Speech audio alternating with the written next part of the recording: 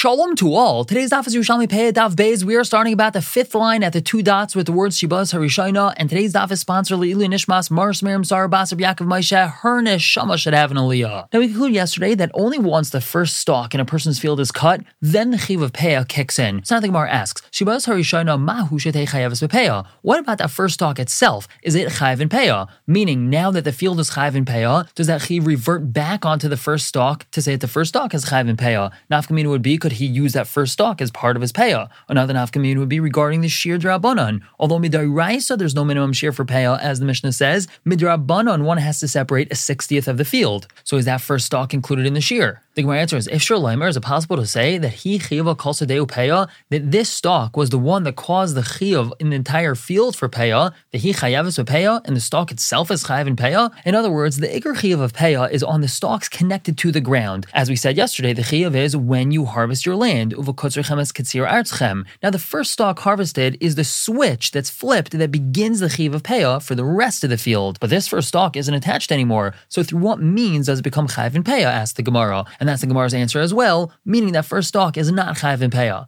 The Gemara continues asking about that first stalk. Katzer shibaz harishayna v'nisrfa. Let's say he cut that first stalk and then it got burned up. Mahu shehitzar chlikter pam shniya. Does he have to cut another stalk in order for the field to be chayav? The havamina is, since he didn't derive benefit from this stalk, he cut it and then it got burned up right away. So maybe the field's not chayav in Peah. Maybe he has to derive benefit from that first stalk before his field is chayav in Peah. So the Gemara answers, Nishmi min adal. Let's learn from the following brisa. The brisa says, Katzar chetzia umachar masha katzar. He cut half of his field, and before leaving Peah, he sells that which he cut. Katzar chetzia, let's say he cut half the field, v'hikdish matcha katzar, and he was makdish that which he cut. Noisin min hamishur al hakol. He has to give over from that which is remaining in his field for everything, including that which he already cut and was makdish. Now, v'hekdish lav kesarfu, isn't hekdish like something which was burned? The same way that when he's makdish something, he doesn't derive benefit from it, he's still chayav to separate Peah from the rest of the field for that which he was makdish. So we would also say as follows, Hada Amra, Katzar Shibas Harishayna, if he cut that first stalk, v'nisrfan, it got burned up, and he didn't derive any benefit from it, he does not have to cut another stalk in order for the field to be chayav in Peah. The field continues to remain chayav in Peah, even though that first stalk was burned up. And another question, Kila Sodehu, let's say he was mechala his entire field. He cut his entire field and he did not leave over Peah. So Ata Amar, you say, the Chazra Peah Amarin, that the chiv of Peah now gets transferred to the bundles.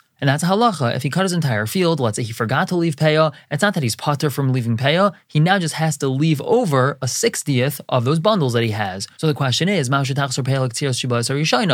say that the chiyuv of Peah now goes back to that first stalk? Kol that he had standing grain, so we understand that the chiyuv of Peah is only on the standing grain which is attached to the ground and not on that first stalk that he cut. But now he doesn't have any standing grain attached to the ground. He only has detached grain. So maybe the chiyuv goes on that first stalk as well. So Gemara based on top answers, Rav Yosi, Nail of Peah Aymarin mi Peah's Kama. We learned the Peah of bundles from the Peah of standing grain. Ma Peah's Kama, Loi Chazra Peah L'Ktiras Shibaz Harishayna. Just like when his chiyuv of Peah is on the standing grain, that chiyuv is not applied to that first stalk of grain that was cut. So Av Peah Aymarin, so too Peah of bundles, Loi Tachzra Peah L'Ktiras Shibaz Harishayna. The chiyuv of Peah doesn't get transferred onto that first stalk that was cut. And continue to explain the Mishnah, we had said Peah by Bikurim v'chulu, that these are all things that don't have a shear. Now a brisa tells us, Peah yesh lo shir milamaton. Peah does have a minimum shear, ve'ein lo shir milmalon, but it doesn't have a maximum shear. And habikurim v'harei oyon, ein lahem shear lo milmalon v'lo milamaton. Both bikurim and coming to the Beis Hamikdash don't have a minimum or maximum shear. Now this brisa doesn't argue with the Mishnah. When this brisa says the Peah has a minimum shear, that means that midrabanan there's this minimum shear of a 60th, as we had said in Amud Aleph. The minimum amount of Peah a person's allowed to leave is 1/60th of his field. Our Mishnah was talking midoraisa. This brisa is talking midrabanan. Now the Gemara continues, is Tani Tana, there is a Tana that taught as follows, a different brisa, Hapeah v'habikurim v'harei oyon, all three of these, ein lahem shear, loy milamalan v'loy milamaton, they don't have a maximum or a minimum shear. Now this brisa is not arguing about the minimum shear midrabanan. This brisa agrees that the minimum shear of Peah midrabanan is a 60th of the field. The only thing he's arguing in is that since midairaisa there's no minimum shear, we can even have a brisa that says befeirush, the Peah doesn't have a minimum shear.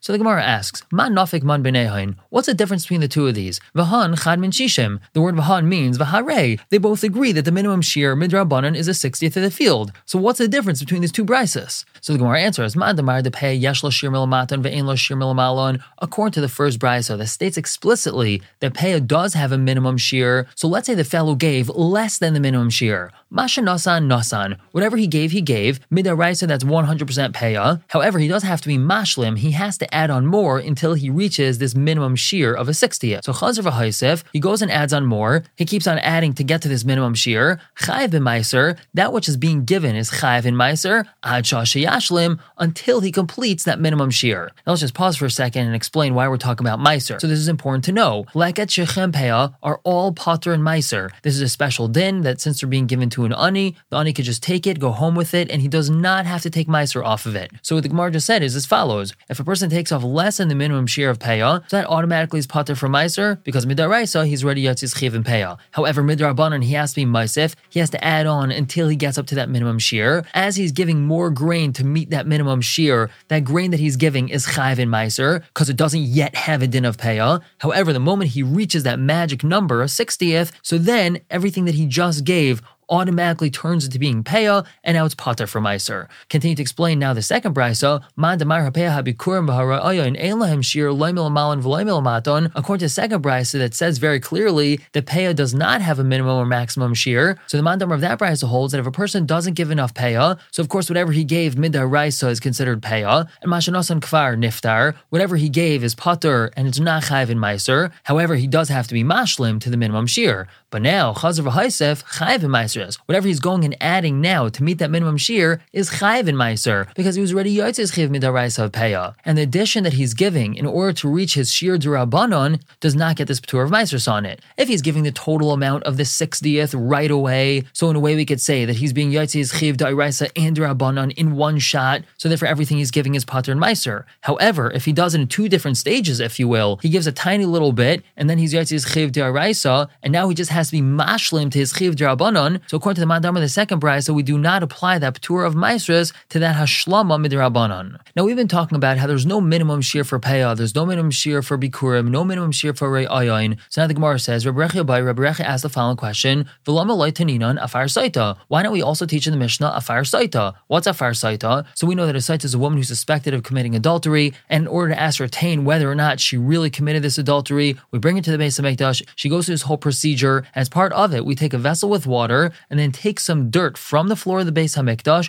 and put it inside this water, and then she has to drink that water. That's afar saita. Now there's no minimum shear for afar saita. Why don't we mention that in the Mishnah? Furthermore, v'lamalei taninan efer para. Why don't we mention efer para? What's efer para? So we know that the para aduma is burned, and then we take its ashes and mix it with water. That's called mechatos, and that's used to sprinkle on people and on kalim that are tamei mace. And there's no shear for how much ashes has to be taken from the para aduma. So why don't we teach that in the Mishnah? And v'lamalei taninan reik yavama. Why don't we teach about the spit of a yavama? What's the spit of a yavama? So Reuven and Shimon are brothers. Reuven's married, and sadly he dies without children. So Shimon has a mitzvah of yibum to marry Reuven's wife. Let's say he doesn't want to, so chalitza has to happen. What's chalitza? Reuven's wife, who's called the yavama, takes off Shimon's shoe, and then she spits in his direction. Now there's no minimum shear for how much she has to spit. So why don't we mention that in our Mishnah? And lastly, v'lamalei taninan dam tzipor shel mitzayra. Why don't we teach about the blood of the bird of a mitzayra? When a person's a mitzayra, which means he has saras, he has to go through a whole tahara process. As part of that, we take a bird that he brought as a carbon and put some of its blood on water which is in a kli. Now there's no minimum to how much blood has to be placed there. So why don't we teach that in our Mishnah? So Gemara answers, our